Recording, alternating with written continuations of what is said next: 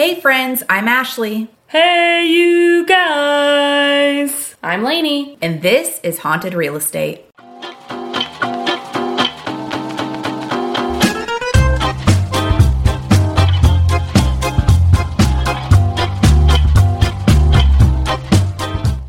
So today's episode takes us to a pretty controversial home at 1677 Round Top Road in Harrisville, Rhode Island. This colonial house was built in 1736.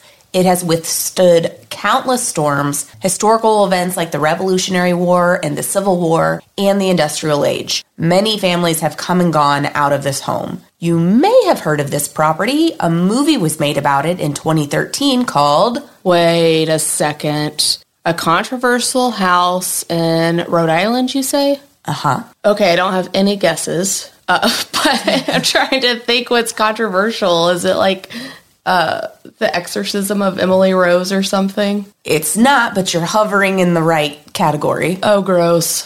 What is it? It is the Conjuring House. Oh, no! I'm sweating. This movie grossed $41.5 million in its first weekend and over $137 million overall, and was the third highest grossing box office record in horror film behind Paranormal Activity, which came out in 2011, and Hannibal in 2001.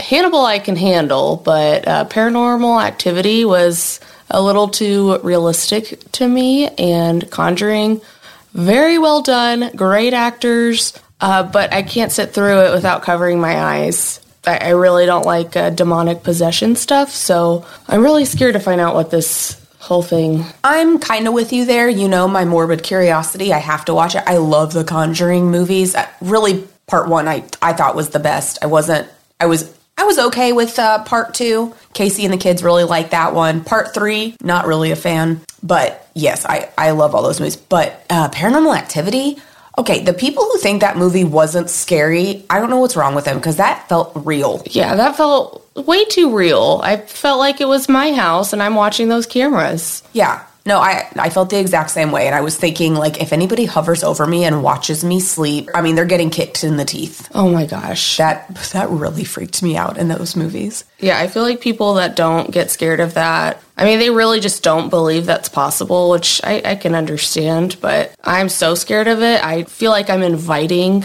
demons into my life if I watch stuff like that. Yeah. Like I'm opening a portal just by watching a movie. So I don't feel that by watching the movie, but it does make me hypersensitive to like things I say. I'm gonna, I tattooed a cross on my neck. No, I didn't tattoo it myself, but... Did a demon? One of the... No. One just appeared on your neck. A gentleman in San Marcos tattooed it on my neck. But part of that was because I felt like it just kept me safer, just having it on my skin. So it's not like I got to get my silver and hold my cross to keep the demons away. But if I have this cross on my neck, nothing's going to want to like take over my body. Knock on wood, I hope that... I'm just going to keep praying the devil away. Yeah, I say keep doing that, but also just by you saying that, I feel like my bare naked skin, because I don't have any tattoos, now I'm... You're susceptible, Lainey. Thanks a lot, big sister. You were invited to go get tattoos with us. You didn't want one, so that's on you. Yeah. Could have saved your life. All right, so a little backstory here on this property. This is one of the famous properties investigated by Ed and Lorraine Warren. They were famous paranormal investigators and demonologists that investigated the Amityville home. They are the ones that also have the Annabelle doll, which is a real, that movie's based on true events. That whole story is not true. And the real Annabelle doll is much less scary than the one in the movie. So if Annabelle's real, do you think Chucky's real? No. Was it like... Did they come up with Chucky because of the Annabelle doll? That's a really good question, actually, and I have no idea. But yeah, that one is a serial killer went into Chucky's body. Yeah. But it happens all the time. But Annabelle wasn't a serial killer. It was a demon. So. Okay.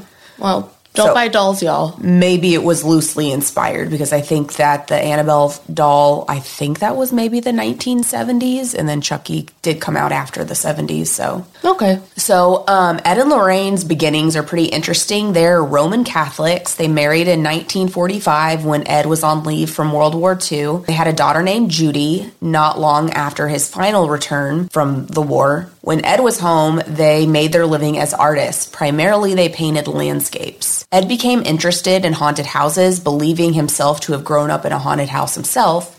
He said that he used to have dreams of deceased relatives that he'd never met and would tell him things about the future. That's really cool that they were both artists, though. I didn't know that. To find each other and both have that talent. Because yeah, you have that creative talent, and then, we know what they end up doing.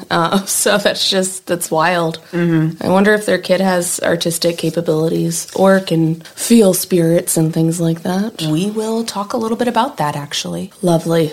Lorraine was clairvoyant, but didn't realize until she was 12 years old that she had a skill that not everybody else had. Ed would skim the newspaper for articles about haunted homes in the New England area, and then they'd travel there and offer to paint the house only in exchange for the story about the home, so they wouldn't ask for payment. So let me clarify. Ed and Lorraine did not go to paint their house, like to paint the exterior of the house. They went to paint a painting of the house. That's definitely what I was thinking. Like, we'll go pick up the paint. We'll paint your walls for you. We know you need a little refresher. Yeah, no, that's... Sorry. Classic misunderstanding. Not what I meant. So yes, they wanted to know the story about the house, and this is how they literally would get their foot in the door. Wait. What if someone came to your door and said, hey, can I paint a picture of your house? Wouldn't that be really weird? That would be super weird. Yeah. If they're standing outside my house and they wanted to paint it, I guess that would be okay, but... That just brings me back to the Watcher episode. Like, why do you want to paint my house? Exactly, yeah. I'm sorry, in 2023, don't go up to people. No one even likes you coming to their door. Yeah. Much less to be like, hey, can I just sit in your front yard and paint your house? Sure, why not? I'll bring you some lemonade. Yeah, like, I have a pretty ordinary-looking house, so, I mean, that would be kind of weird. If I lived in, like, a very unique mansion, Victorian home or something like that, then I think that would make more sense. Yeah. But yeah, I think we just live in a much more suspicious headspace, too. Like, what's your end game? Why do you want to paint my house? Yeah. Why are you trying to kill me? Yeah. Everyone's out to kill each other. It's 2023. So with Lorraine's ability to see things others couldn't, this propelled them into their investigation and demonology. They began giving lectures and fancied themselves as educators in the occult. Now established as the experts in the New England area, they started getting called out for paranormal investigations. They never charged anyone fees of any kind to come in their home for their services, but they did, however, want to license the rights to the stories for their lectures, films, and books. So this Cape Cod-style home, according to Zillow, it's 3,109 square feet on now 8.36 acres. It's been parceled out many times. It definitely started out much bigger. It has 3 beds and 1.5 baths and 4 fireplaces. Can you explain what Cape Cod-style home means? What does that mean? Oh, gosh. It's a particular look that's... So like a beachy house? That is kind of where that comes from. Here, I'm going to look it up for you. Cape Cod reminds me of the movie Splash. Single-story homes with low and broad rectangular profile, a central chimney, and pitched side gabled roof. Okay. Did you see a picture of this particular house? No, but I can definitely look it up. I mean, you will see a picture of it, but it has a very particular look. I do see most of them in the one-stories. Sometimes you see those, like, dormers there that look like it could be a second story. Sometimes it's from the attic. Sometimes it is a second story. Oh, that's a really pretty house. Okay, so a Cape Cod house is like a farmhouse-style house. Kind of, yes. Okay. It's really Because then if you cute. just say farmhouse, I kind of think of something else. Yeah, I guess. There's so many meanings for all of these, but... Yeah, I know. We don't see a whole lot of the Cape Cod-style homes here. We have a lot of ranch-style houses. That's Texas for you. Yeah. So the actual home, according to Zillow, was 1836. And the reason I think this says 1836, because all the other sources say 1736, I think it's because of when the tax records actually started documenting So it might put it at 1836 because maybe that's around the time the tax records started to begin collecting this information. 100 years is kind of a lot of years to be off by. Right, to be skipping. Yeah, no, I totally agree. But 1736 is what all the other sources say. But if you go to look up this house on Zillow, because you can, because it sold not that long ago, it says 1836. Just know that it's only 100 years off. No big deal. No biggie. So I'll start by saying, love or hate me for it, there is a lot of fiction that surrounds this property and a lot of mystery. What I say is what is believed as fact, because there is evidence to back it up. There is a lot of misinformation as well, because people love to tell stories, and a property dating back to 1736 may be missing evidence because it is remote Rhode Island. It's not like in a established neighborhood or anything like that. Not everything was documented. So do your research if you're interested in this topic. We did the best we could here. So, for thousands of years, the land was primarily occupied by local tribes. In 1636, Roger Williams was expelled from the Massachusetts Bay Colony for, quote, espousing freedom of religious worship and separation of church and state, end quote. He purchased this land to establish the colony of Rhode Island and Providence plantations. Roger Williams wanted to deed the land to people that followed him and his teachings. He deeded this particular piece of land to the Richardson family and was originally 1,000 acres. Then it was parceled off over the next couple hundred years, so keep in mind that many things that may have happened on the property are now a part of a different piece of land now that there are only 8 acres left. So just sharing the love of all the horror and demonic. Yeah, you gotta spread the love. Love you, neighbors. Misery loves company. So the property went from the Richardson family, then was deeded to the Arnold family. So it was really during this time, you hear a lot about the Arnold family. During this time period, women had no rights to ownership of land. So it had to get deeded into different families, like being deeded to the man, basically. So the Arnold family is where we see a lot of the mysterious deaths and stories that lead to the ghosts and manifestations. In 1901, Jarvis Smith drank too much and froze to death 200 feet from the farmhouse. Oh my gosh. Froze to death by his house? Yep. That's so only terrible. 200 feet from his house. Oh my gosh, you were so close to a little fireplace and some hot soup. They think basically the 2 people here that I'm about to talk about were just taking a break, like resting on their walk to get back to the house. I can't imagine just being that cold outside anyways, since we are in Texas. I know. I mean, I've seen snow, I've been in cold, but to be that cold where you're like, I'm just gonna, take a break, rest my feet, and then you freeze to death and now you're dead. No, I could not stop. I don't want to say watching, but thinking about, I should say that. I could not stop thinking about the people in Buffalo of the winter storm that came through around Christmas. Of the people that died. I mean, people died sitting in their cars for 2 days and they ran out of gas. The car battery went out, whatever. People that were out walking just froze to death. That is mind-boggling to me because we don't have that kind of weather here. So if somebody were to tell us something like that, I'm not sure people here would. Maybe they would. I don't know. I would listen, but it's really hard to fathom because we worry about hurricanes, like losing all of our stuff, our drownings, of course. Fires, tornadoes. We don't think about just being out in the cold. Like that's what nothing is causing you to die besides your body is an ice block. Yeah, it's just shutting down. Crazy. Now we do have people that go try and surf in the middle of hurricanes. Yes. Those are idiot people. Not recommended. No. But do you remember our brother-in-law? When he went to Australia and they had big hurricane going on over there, and he did surf on gigantic, I did not remember that, tsunami-style waves. Oh my gosh! Well, he lived to tell the tale. Well, that's good. So that was Jarvis Smith. Edwin Arnold died in 1903, only 2 years later, also from what they call exposure, basically freezing to death. So an article titled "Found at Last" goes into detail that he had been missing for 7 weeks. It appeared that he had been trying to take a shortcut back to the farmhouse and rested, never to awaken again. Those are 2 that we're certain of from the Arnold family, but there's also strange stories or occurrences that come back to the Arnold family. WJR News said that public record shows 2 suicides by hanging on the property, not in the house though.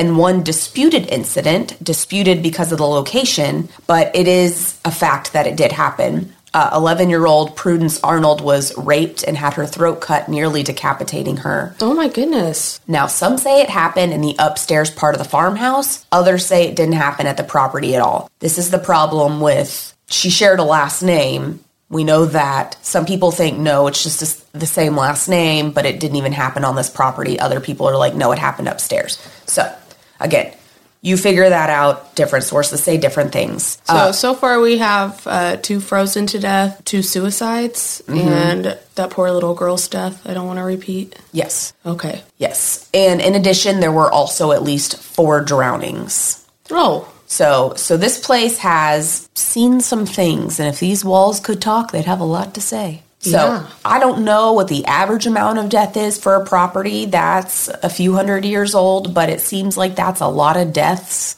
I hope that's not Googleable. How creepy is that? Average amount of death. 16.5. Yeah. In how many years, though? Like per 100? Per 200? 100 seems right, I guess. I don't know. To me, it seems like a lot of deaths because the deaths here that we're talking about are not natural causes. So, after the Arnold family, it was deeded to the Butterworths and then the Kenyons. This is where the Perrin family comes in. They purchased, the Perrin family is the famous family that all the major things happen to, and that the movie is based off of. Wait, so we just skipped the cutest family name, Butterworth? The Butterworths. Nothing happened with them? I don't know what happened with the Butterworths. Invented syrup or something? Maybe. I don't know. Founder of pancakes? I don't know what happened to the Butterworths. All right. Well, we're going to assume no one died in the Butterworth family. Yeah. They were just fat and happy with their pancakes and syrup. Yeah. So then it went to the Kenyons. Then the Perrin family purchased the property, which is where our ghost story starts. So one day, Carolyn Perrin saw an ad in the newspaper for the home on 1677 Round Top Road. She went to visit the home and put down a deposit while her husband Roger was on the road. He was a trucker. So December 1970, Roger Perrin purchased the property, which was called the Old Arnold Estate. That's pretty much the name that kind of stuck with it, even after it started passing down to the Butterworths and the Kenyons. It was still the Old Arnold Estate. It was a 14-room, not bedroom, 14-room rustic farmhouse on 200 acres of land by this time. So already 800 acres had already been parceled out. If they're not bedrooms, what are they? Is it one of those houses that has like a seating room, a living room, a formal room? Yes. That's so weird. I never really understood that. Yeah, like you would literally count each individual space as a room, not closets and stuff, but like, here's the dining room. That's room 1. Kitchen, room 2. Living room, room 3. Okay. Sitting room, room 4. Yeah, so that's how they count it sometimes. And that's how a lot of like older houses, they just count in total rooms, not necessarily bedrooms. That makes sense. When the seller handed the keys to Roger, he said, "For the sake of the children, you should leave the lights on at night." Oh, hell no. Yeah. I would... Thanks for saying that after I already put down the deposit. Here's your key back. That's why we have seller's disclosures. Bye-bye. Sorry, I should say that on seller's disclosures. There's not really a spot for hauntings and the Texas seller's disclosure. Anyway, it actually is different per state. But anyway, this sent a shiver down Roger's spine. But hey, he had just spent a whole lot of money on this home and property for his wife and his 5 daughters. So he thought, let's just make the best of it. Plus, Roger was not really a big believer in the supernatural. So Andrea was 13. She was the oldest. She was now able to have her own room. April shared a room with her sister Cindy, and Christine shared with Nancy. The day they moved in, one of the daughters said it was chaotic because the seller was actually moving out at the same time as they were moving into the home. She didn't take much notice of it at the time, but when they were bringing their things into the home, she did notice that there was a man just standing in the corner watching them. Oh my gosh, that's super creepy. I do need to ask, though. I'm sure this does happen, that people are moving out the same day someone's moving in, but how do you not, like, mix up your stuff? I mean, were they just, like, saying hi and bye as they're walking in with boxes and they're walking out? Yeah, that seems way too chaotic for me. I mean, today you need to have all of your stuff out before you move in, because plus, whatever you leave behind in the house goes to the new owners. Yeah. And then on top of that, there's creepy man in the corner staring at them, playing referee. Yeah. You better not take their blender. The blender. I guess this didn't exist yet then, but you get what I mean. Yeah. So she thought little about this man standing in the corner, but when she did ask about it, she apparently was the only one that saw him, and then he disappeared. So this was what they consider the first ghost sighting. So according to the Perrin family, the haunting started almost immediately for everyone, but most encounters were not particularly scary. Most of the ghosts were actually friendly. There were a lot of things that likely come with an old house, like creaks and stuff like that, but as many owners have stated pre and post dating the Perrins, there are door slamming, things that go missing, which is still happening today at the property. Doors are just being slammed all the time? Yeah. That would creep me out. NBD, man. NBD. Things missing, I would just blame myself. Like, oh, Lainey, you idiot. Right, things go missing for you all the time anyway. Yeah. So it's just another day in the life. Yes, but a door slam would make me poop my pants. Some things flew off your shelf the other day. Did you poop your pants? Almost. That really scared the crap out of me. Real quick, Ashley and I kind of went through a bunch of stuff at a house where all the belongings were kind of left behind. Of a house that I sold, not just a house we broke into. Yeah. But yeah, so we found a bunch of silver, like, dinnerware, and I thought it was going to be maybe worth something. It wasn't, so I kept it. And I put it on my shelves in my dining room, and they just fell off at like 1 a.m. in the morning. Like, books fell off too. It was such a shock. Me and my dog were, getting ready for bed, just kind of heavy-eyed over there, and hearing that scared the crap out of me. Nothing's ever fallen off that shelf, no matter how rambunctious my giant dog is. For it to all just come crashing down, like, days after I put it up, too. Super weird. I don't know what I brought inside my house. But I took all of those dishes outside, and they're displayed outside on my patio in a cute, eclectic way. Yeah, I thought that was kind of interesting. I didn't, but thank you. Get out of my house. Okay, so things were going missing. For Cindy, her toys frequently went missing. So one odd occurrence, and maybe from a ghost that just loved to clean, there was a broom that kept moving around the house, and piles of dirt were just in the middle of the room, like it was recently swept. I want a cleaning ghost. We would all like a cleaning ghost. Yeah. Some of the girls actually liked the spirits. One of the ghosts was very motherly to Cindy, who was the youngest. She would come in at night and kiss her on the forehead. She often thought it was her mother, but learned that the ghost smelt of flowers and fruit, while her mother smelt like ivory soap. So she knew it was not her mom, but she felt very comforted by this ghost. Oh, I don't like that. Like, it's not your mom, but I mean, I get it if you feel comfortable. But if you're a kid, that might just be a comforting thing, like another person just keeping you safe. Yeah, okay. Weirdo kids, but okay.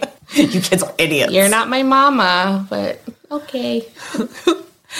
She often spoke of a ghost named Manny who would cry out for his mother. Other occurrences were pictures falling off the walls, which that was a part of the movie, is that all the pictures kept falling off the walls.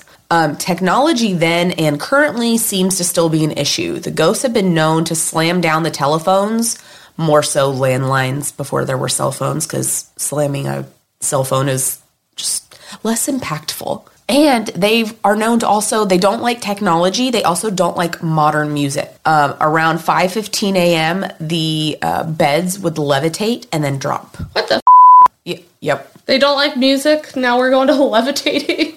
Yeah. So I know that was something that they were saying. So I guess the old the ghosts that have been there for 100 plus years, they don't like the modern music or the technology coming in. It's not something they ever lived with. It would be weird. I could see that. They don't like that times are changing around them and they can never change. Yeah. They also said that the unfriendly spirits were accompanied by the smell of rotting flesh. Oh, I thought you were going to say rotten eggs. Rotting flesh? Rotting flesh. So like rotten meat.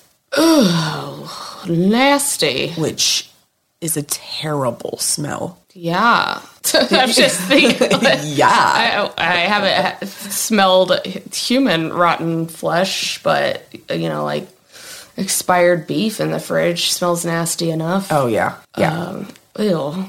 And just like in the movie, at 3:07 a.m., the clocks would stop each night. So the man standing in the corner when they moved in, that wasn't the last time that he'd be seen. The daughters interviewed within the last few years, actually, about that male spirit. They believed him to be evil. The girls became so frightened of him that they would go to the bathroom in threes, not even in pairs, but in threes, and were almost never alone in the house out of fear for this particular spirit. Can we name this spirit, like, Gregory? Gregory? Gregory? Sure, but it's possible he has a name. I just don't know what it is. Gregory. Gregory for now, sure. Old Greg. No, it has to be Joffrey. Joffrey? Yes. From Game of Thrones? Yeah, he's evil. He is very evil. So this is Joffrey. His death was epic. I hope this Joffrey had died a similar way. Maybe that's why angry. I was going to say that might be why he's evil in the afterlife. Animals also did not like the home, which honestly, that freaks me out more because I could not trust my imagination. Like sometimes I think I could see or think something is there and dismiss it. But if my dog is growling or scared or staring, okay, now I'm on high alert because if my dog senses it too, and I have 4 of them and a cat, that freaks me out. Because now I know, I'm like, okay, cool, that's not my imagination anymore. Yeah, dogs and babies seeing stuff that we can't see is terrifying. But it's also so fascinating. Like, so why can't I fascinating. See it? Do I want to see what you see? My dog always like freezes in place and stares beyond me. And I know I've told you before because it kind of freaks me out sometimes. I'm like, is mom behind me? Or like, what are you staring at? Like, please stop. Like, look away. I'll end up, like, throwing a pillow at her to move because she's just frozen in place. Yeah. And I think I've said this before. I don't know if I've said it here on the pod, but Gary, our cat at our old house, we got him when we were at our old house. And so and it was our first cat we've ever had. I've never had another cat. So I'm not attuned to cat behavior. But he would play with things that aren't there or, like, sit in pounce position with his tail, like, slowly wagging and then jump at things that weren't there. And we always joked that he was playing with a ghost. And then we moved last year in October to our current house, and he has not done it one time. That's so weird. I swear he was playing with a ghost. Now I feel like confirmed he was playing with a ghost. Yeah, and in your other house, it was built probably early 90s, right? No, early 2000s. Oh, okay, my bad. But we know that land, it was farmland for a really long time, and who knows, maybe Native American land. Yeah, there's so many different things could have happened there before the house was built. Yeah, we did talk about Gary on a pod before, and just the land of the neighborhood we grew up in that you live in. Yeah. So many bodies that are underneath us. It's so crazy to try to think about. Well, I don't know if I'm going to say so many bodies are underneath us, but so much history is always around us. Like, things have happened. Yeah. So, animals didn't like the home. The parent dog did die shortly upon move-in and clearly did not like the house based on his actions. Did Joffrey do that? I don't know if it was Joffrey. Oh, screw you, Joffrey. It was you. He was barking a lot, staring, and then one day he had convulsions and then died.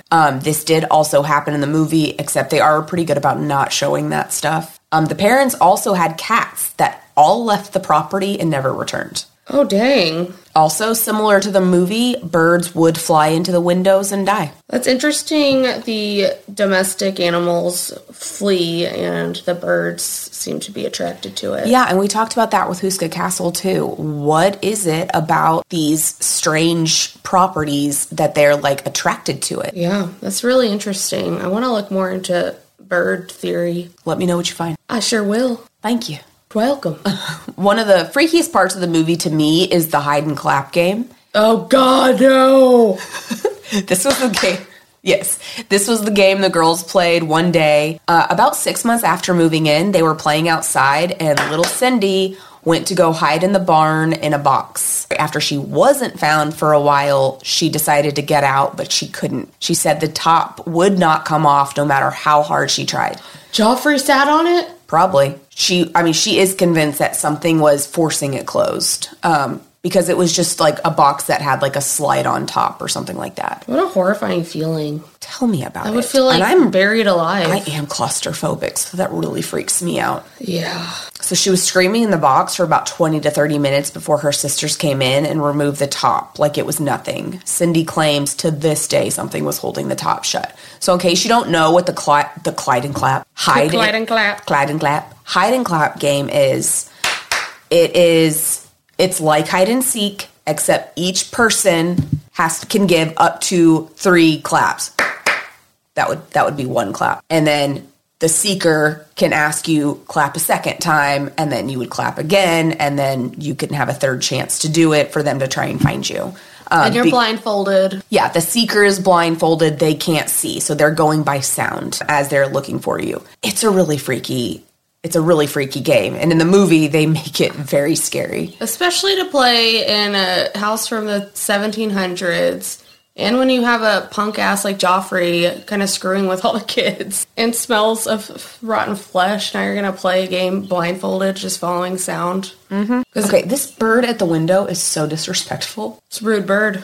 Oh my God, it's going crazy. I don't know if that's being recorded or not. Well, I said I wanted to study the bird theory. They're trying to tell me. I just don't understand its language. Oh my God, wouldn't that be freaky if a bird just flew into this window right now? I would just go home. Bye, we're done here. Bye. So, of course, the most malevolent ghost from the film was Bathsheba. She is the most controversial amongst believers and skeptics because there's a lot of different information about her. She is a real person, first off. According to the story, Bathsheba lived in the farmhouse. She was born approximately 1812 in Rhode Island, and she married Judd Sherman in 1844. What kind of name is Bathsheba? Like, do we know, like, what ethnicity she is, or? Let me look. Okay, so Bathsheba is biblical. Probably some of y'all knew that and were, like, yelling it. She was the one that King David from King David's army, he basically has an affair with her and impregnates her and puts her husband out in the front lines of his army, and he gets killed. Oh, that's a sad story. Because he basically wanted to boink Bathsheba. So, anyway. Boink? Oh my gosh. Can't believe you just said boink. Oh, I say that sometimes. Your poor kids. You have to talk with them. Like, you're going to want to boink a girl when you get older. I am not going to talk like that. I'm going to say coitus. Oh, God. I'm very Sheldon in that way. So she was born approximately 1812 in Rhode Island. She married Judd Sherman in 1844. Many believe that they did have a total of 4 children, but the census records only show 1. That's sad for the other 3. Yeah, but I mean, it's not uncommon for the time. I know, but it's still like they didn't exist and they did have lives. But you're right, but the census records only come out every 10 years. So if they take a census and then you have a child the next year and it doesn't make it to age 9 or 10 by the time the next census comes out, that child's just not a part of your household. Like they didn't exist. That's so sad. I mean, I get it, but yeah, crazy. Yeah, it's just going to be like, I mean, if they documented it in some other ways, but they didn't. If it's not in the census infant mortality rate would have been higher back then. So we just think they didn't survive until the census. But like you're looking up our family ancestry, and like that means that there could be quite a few people in our lineage that just aren't documented. You're right. That's not. I mean, yeah, that's not uncommon. Weird. Because you would be related to them as, like, some sort of ancestor, but none of them are going to be, like, your direct blood ancestor if they died in infancy anyway. Okay. I mean, it's not like your great-grandma can have been an infant. You know what I'm saying? Because they wouldn't be directly related to you. They would have died too young. Yeah, I got you. So it would have been more of, like, the great-great-aunt type side. Less direct. So Still want to know them. I know. I'm not saying they're unimportant. I'm just saying that I think you're thinking more of it than, okay, now I just sound like a horrible person. I'm just going to keep talking. I don't have a grandma. She's not documented. I came from nowhere. But unofficial records show that they had a daughter named Julia, born in 1845, Edward in 1847, George in 1853, and Herbert, whom is the one that's in the records, was born in 1849. They all got basic-ass names, and he gets Herbert. Herbert. Yep. So the Shermans were always the subject of local gossip. Many claimed that Bathsheba was a witch. One day, she was caring for an infant that died of mysterious causes. After an autopsy, it was reported that the baby died from a large needle to the base of the skull. What? Yeah. So many people believe that she was sacrificing the baby to the devil. This death really only confirmed their suspicions about Bathsheba. This was, to them, this was evidence to convict her. In the eyes of the court, that's not enough evidence to convict her. So it's interesting because the 1800s, you think people would be convicted based on that kind of evidence, but I guess we were a little bit past the 1600s where, the Salem witch trials happened. I guess we maybe learned a little bit from that. So the gossiping, of course, did not stop, even though she was exonerated. That really didn't mean anything to people except that she just got away with it. I don't want to be discriminatory. Yeah, I can't even say the word. Discriminatory. I'm bad with words. But what did she look like? Did she look like a witch? I know that sounds horrible. No. She looked like actually a pretty normal woman. You can look up a picture of her, but look up the real Bathsheba, because if the Bathsheba from The Conjuring comes up, you're going to say, Ashley, you lied to me because this woman looks like a demon woman. Bathsheba from the movie is really scary. Bathsheba in real life looks like a normal woman. Oh, yeah. She did. Well, hold on. That can't be right. When was Bathsheba around? What year? Born in 1812. Okay, no. This girl is definitely wearing a leather jacket. Oh. Not her. It's an old looking photo, but they did have those cute wraparound leather jackets there. Yeah, she's cute. Yeah, she doesn't look witchy. I mean, yeah, again, I feel weird for saying that because, nope, you can't say anyone looks witchy. Witches don't look witchy. Yeah. I mean, I think we think they do because we watch Hocus Pocus and we're like, nah, she a witch. But nah, she a witch. They don't all have warts on their noses and long fingernails. So even though she was exonerated, she was still shunned by the community. Her husband passed away in 1881. She passed away in 1885. Unlike the movie, she did not hang herself in a tree in front of the property to haunt it forever. She died from what they say is mysterious paralysis, I think is what the autopsy said. But what the town folk said was she literally turned to stone. Well, when you become paralyzed, you do kind of stop moving. Yeah. What likely happened is she had a stroke, which caused her to become paralyzed and maybe made her seem like stone. So do you think she was alone? You said her husband passed 4 years before her. Mm-hmm. Do you think she just slowly went paralyzed by herself? Not slowly. She had a stroke.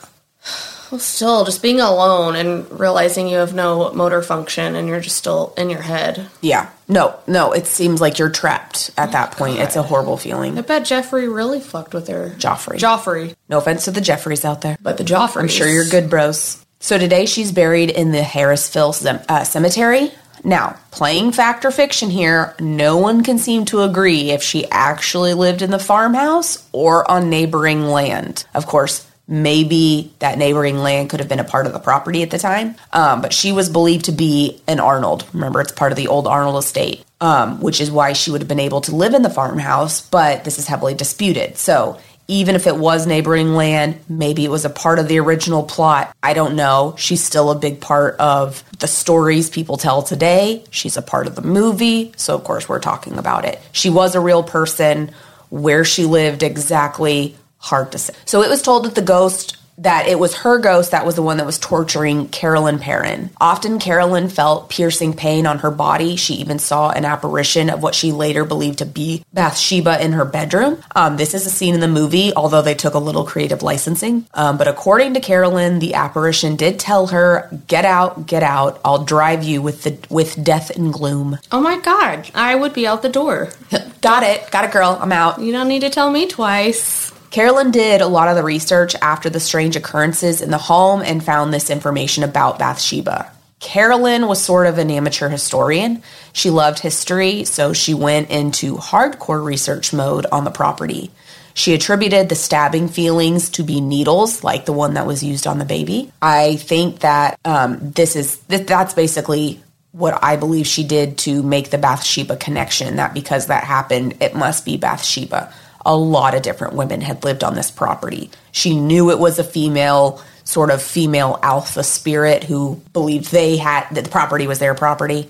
She's the woman of the property, and she believed it to be Bathsheba. For some reason, alpha spirit really creeps me out. I don't like that term. Sorry. Just sounds like I just kind of made it up. Extra mean spirit, the alpha spirit. Yes. Ugh. So after some time of living on the property, all the daughters and Roger claimed that Carolyn was deteriorating. She believed the energy of the home was being absorbed in her. So the girls started to experience a lot of unpleasant things as well. Andrea and her sisters would come in her room at night weeping about voices they could hear in the home. Cindy told her a voice said, "There are 7 dead soldiers in the walls," which truly frightened her. And like I said, Roger Perrin was not always physically at the property when a lot of these things happen. He did travel a lot.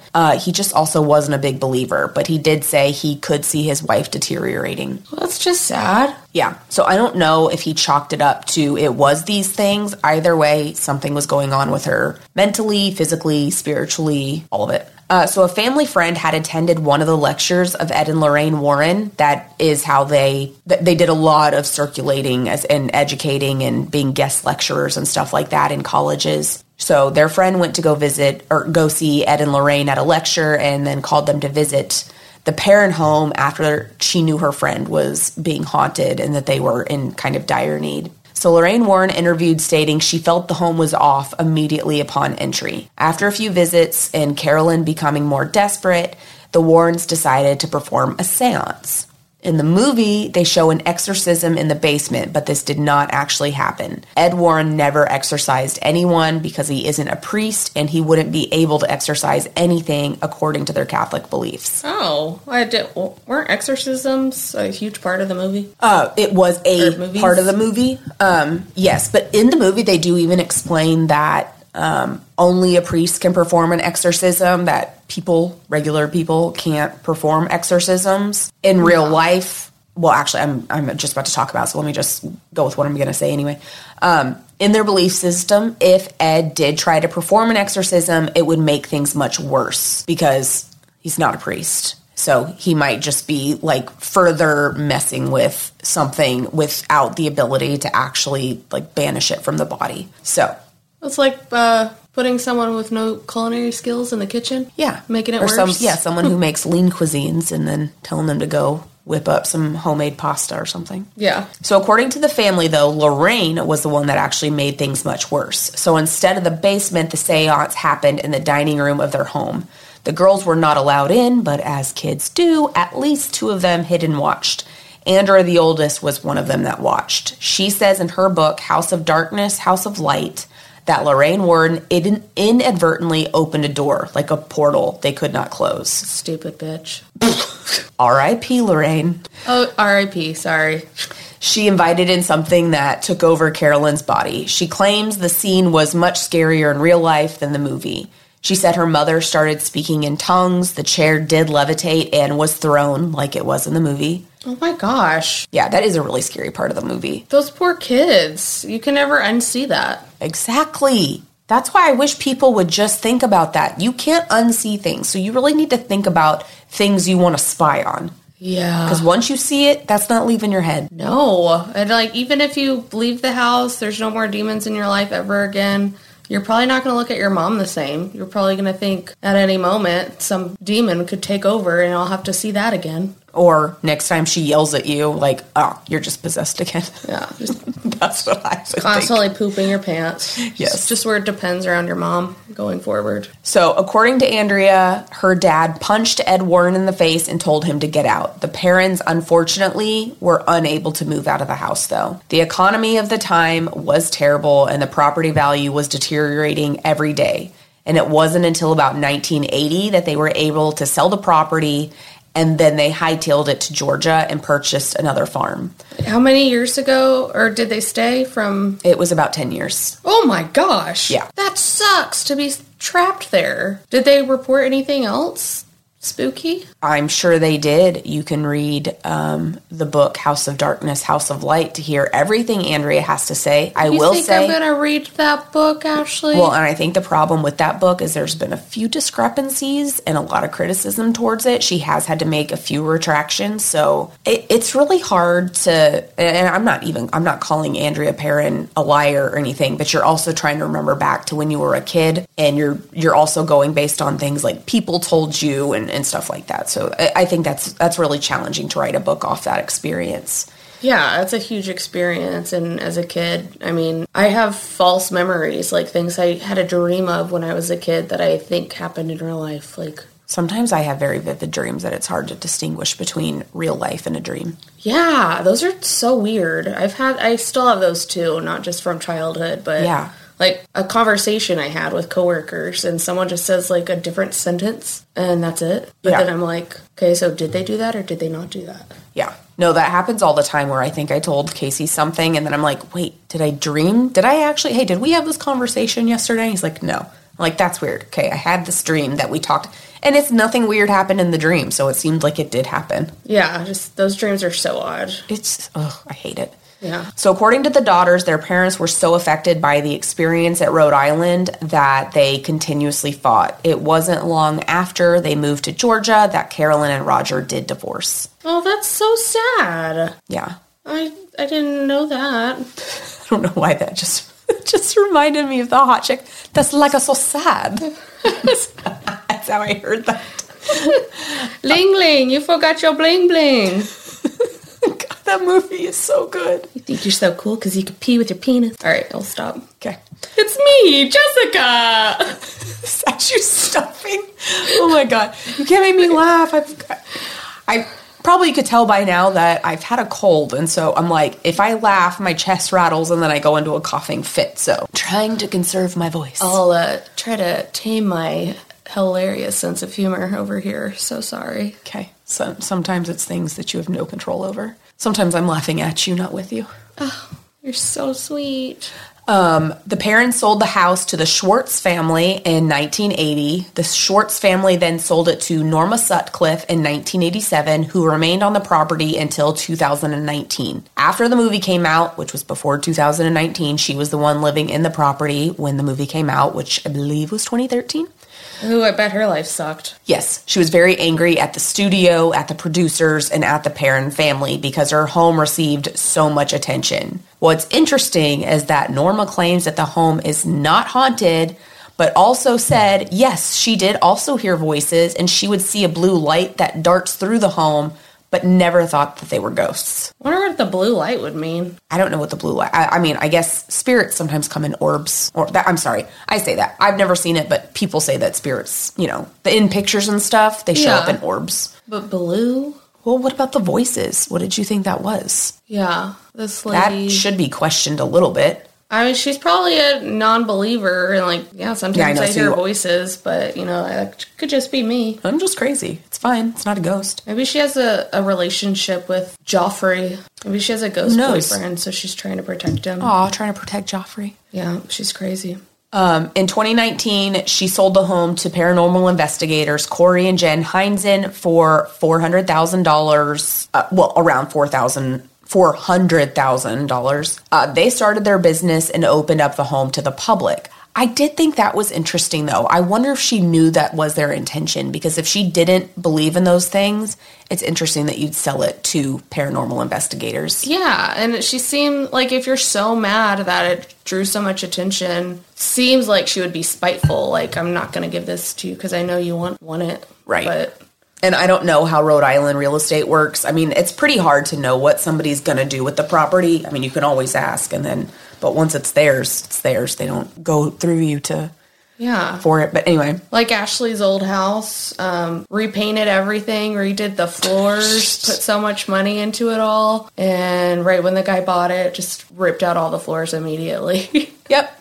That's exactly what happened. It's fine. I don't begrudge him for that. I mean, it's his house now. It is just one of those dang, money and effort into would I that. have gotten the same amount of money had I not done those things? Or, it just makes you think, could I have saved money by not doing it? But whatever, we did it. I think it showcased the house in its best light. and it sold for over asking with multiple offers, so that's fine. And it comes with a ghost, maybe. Might come with a ghost. It was always friendly, even if it was a ghost. So they sold, then the Heinzens sold the house in May 2022, so not that long ago, for over $1.5 million to Jacqueline Nunez, also a paranormal investigator. The home did have multiple offers and was sold on Zillow as the Conjuring House. I wonder if all these paranormal investigators pull their information together. Like, they're just, like, selling it to each other. Yeah, I'm sure that they do, because she continues on with the business, building on what the Heinzes did. You can visit today or check out their website at theconjuringhouse.com. To end the Warrens part of the story, Ed and Lorraine are both now passed away. Lorraine more recently passed away April 2019. Their daughter and son-in-law Tony now continue to run what's left of the Warrens business. The museum housing the paranormal and haunted objects was shut down due to the popularity of the movie. So it was I believe in the basement of their private residence. Now, we call it a museum. I don't think it was really open to the public, though. I think it was really housing certain artifacts from their investigations.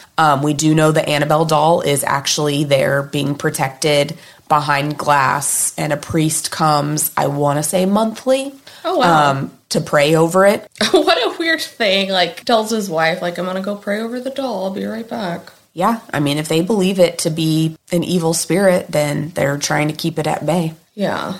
And I would understand it not being a museum open to the public, but I'm sure they did bring people there to like look and learn if they were going through something similar. Yes, they did show it sometimes to people, but it wasn't like something you buy tickets and go in and out of, I don't think. I don't know if I would step foot in that room. I'm not sure. It's just like too many things with darkness attached to it. Yeah. Like, even if my shirt brushed against it, I'd probably like take it off and burn it. So a lot of people showed up to their private residence, creating a zoning issue, so that had to be shut down. So Tony is a paranormal investigator, while Judy actually isn't. Judy, the daughter of the Warrens, is not a fan of the supernatural. She is, however, artistic. She is a jewelry maker with an animal charity. Oh, cool. And she does support the work of her parents and her husband. So, fun facts about the Conjuring movie. The Perrin family did visit the film set, all except Carolyn, so Roger and the 5 daughters did. Carolyn got cold feet because she did not want to relive the experience. But what was kind of weird is that a cold wind that didn't move the trees, it was just something everybody felt, swept through the set, sending a chill down the spines of the Perrin girls. Oh, I got chills. At the same time, Carolyn, I believe she broke her hip. Oh, gosh. At the same time, she was pretty injured. So people kind of felt like they were still, the family still felt like they were being haunted. Yeah, they obviously wanted Carolyn to get the F out. We didn't like you the first time. Yeah. Lorraine Warren and Andrea Perrin were both consultants for the film. So that's where they did get a lot of the like true things that happened, which is always appreciated when they talk to the real people. Oh, yeah, absolutely. I feel like if you're going to make a movie based on a true story, then it needs to be as true as possible and out of respect for who it actually happened to.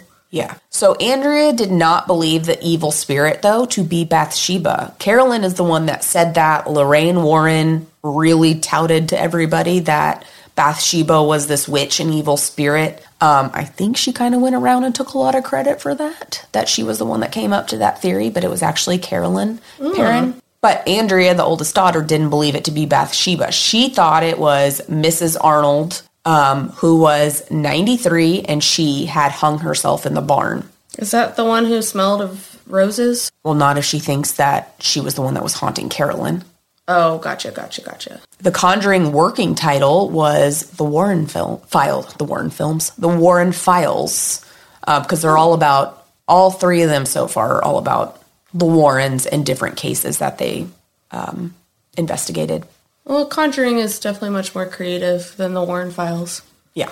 The movie is rated R solely for the scare factor. There is no sex, nudity, drugs, or alcohol, and very little profanity in the film. The filmmakers did not intend this. James Wan thought it was going to be PG-13, and he actually appealed to the MPAA to rethink their decision, but they said it was simply too scary. They would have to remove scenes to make it PG-13, and James Wan did not want to take out any scenes. It would just mess up his story, so it stays rated R. That's pretty cool. I've never heard of or noticed that a movie being rated R just for the scare factor. Yeah. Does that happen a lot? Is Paranormal Activity rated R? That's a good question. I think they curse and stuff. Yeah, I'm not sure. Yeah, that's interesting, though, and I'm glad they didn't cut out any scenes. Not that I watched the whole movie sitting through, but... Patrick Wilson, who plays Ed Warren, and Vera, I know I'm going to botch her last name. I'm going to say Farmiga.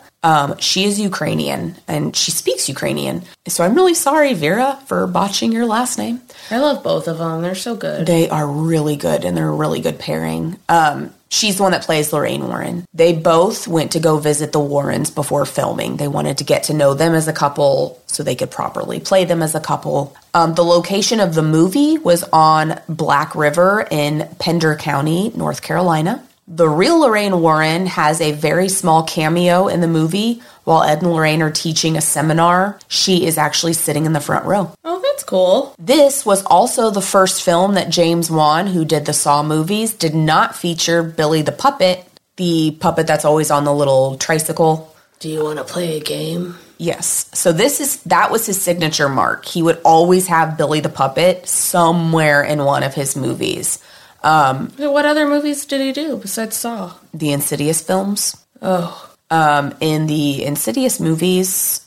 That's also Patrick Wilson. And yeah, okay. Not Vera, though. I've merged all the Conjuring movies and the Insidious movies together in my head because I've seen parts of all of them. Yeah, I do remember from Insidious when Patrick Wilson is staying late in his classroom one night, Billy is drawn on the whiteboard behind him. Oh, cool. So it was always stuff like that. Very cool. I also didn't know the same guy who did Saw did these movies. Mm-hmm. He'd be cool to have cocktails with. Very talented. I know. I'm such a fan. Like him and like Ryan Murphy. Yes. Like, please tell me what's in that head of yours. Just tell me. Exactly. Let me crack that head open. I need to see. Did you have dreams about this? Or are you just that creative? And kind of my last fun fact here, the actor that played the lipstick demon in the Insidious films, the one that had the red face.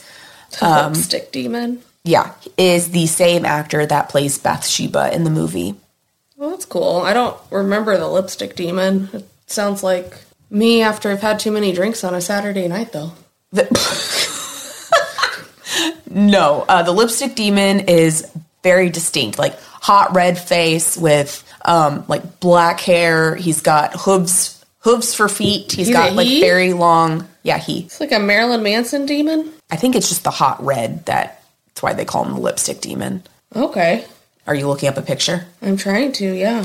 Oh no! Ew, he's got. Oh. Let me see. Just those eyes, white eyes and teeth. Oh, yeah.